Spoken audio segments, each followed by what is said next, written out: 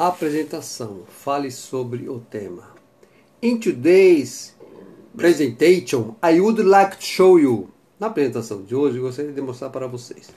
In today's presentation, I would like to explain to you. Gostaria de explicar para vocês. In today's presentation, na apresentação de hoje, I am hoping to give you an update on.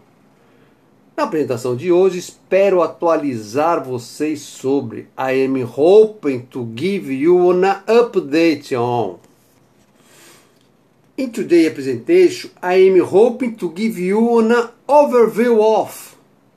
Na apresentação de hoje, espero passar um overview sobre. In today's presentation, I am hoping to give you an overview of. Apresentação. Se apresente. Let me introduce myself. My name is João and I will take about. Deixe que eu me apresente. Meu nome é João, eu falarei sobre. I will take about. Let me introduce myself. Deixe que eu me apresente. My name is João and I am responsible for. Meu nome é João, eu sou responsável por. Começando, faça a apresentação. Good morning and welcome to. Bom dia e sejam bem-vindos. Good morning and welcome to. Thank you for coming today. Obrigado por virem hoje. Congratulations for coming to. Congratulations for coming to. Obrigado por virem. Começando, mude de assunto se necessário.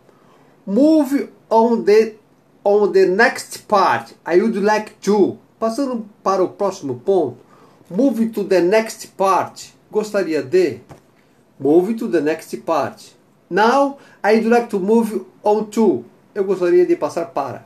Now I would like to move on to. Now let's take a look at. Agora vamos olhar no. Now let's take a look at. Fim da apresentação. Finaliza a apresentação. That brings the presentation to an end. Isso traz a apresentação para um final. That bring the presentation to an end. That bring the presentation to an end.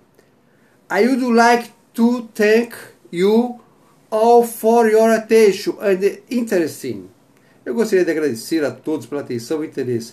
I would like to thank you all for your attention and interest.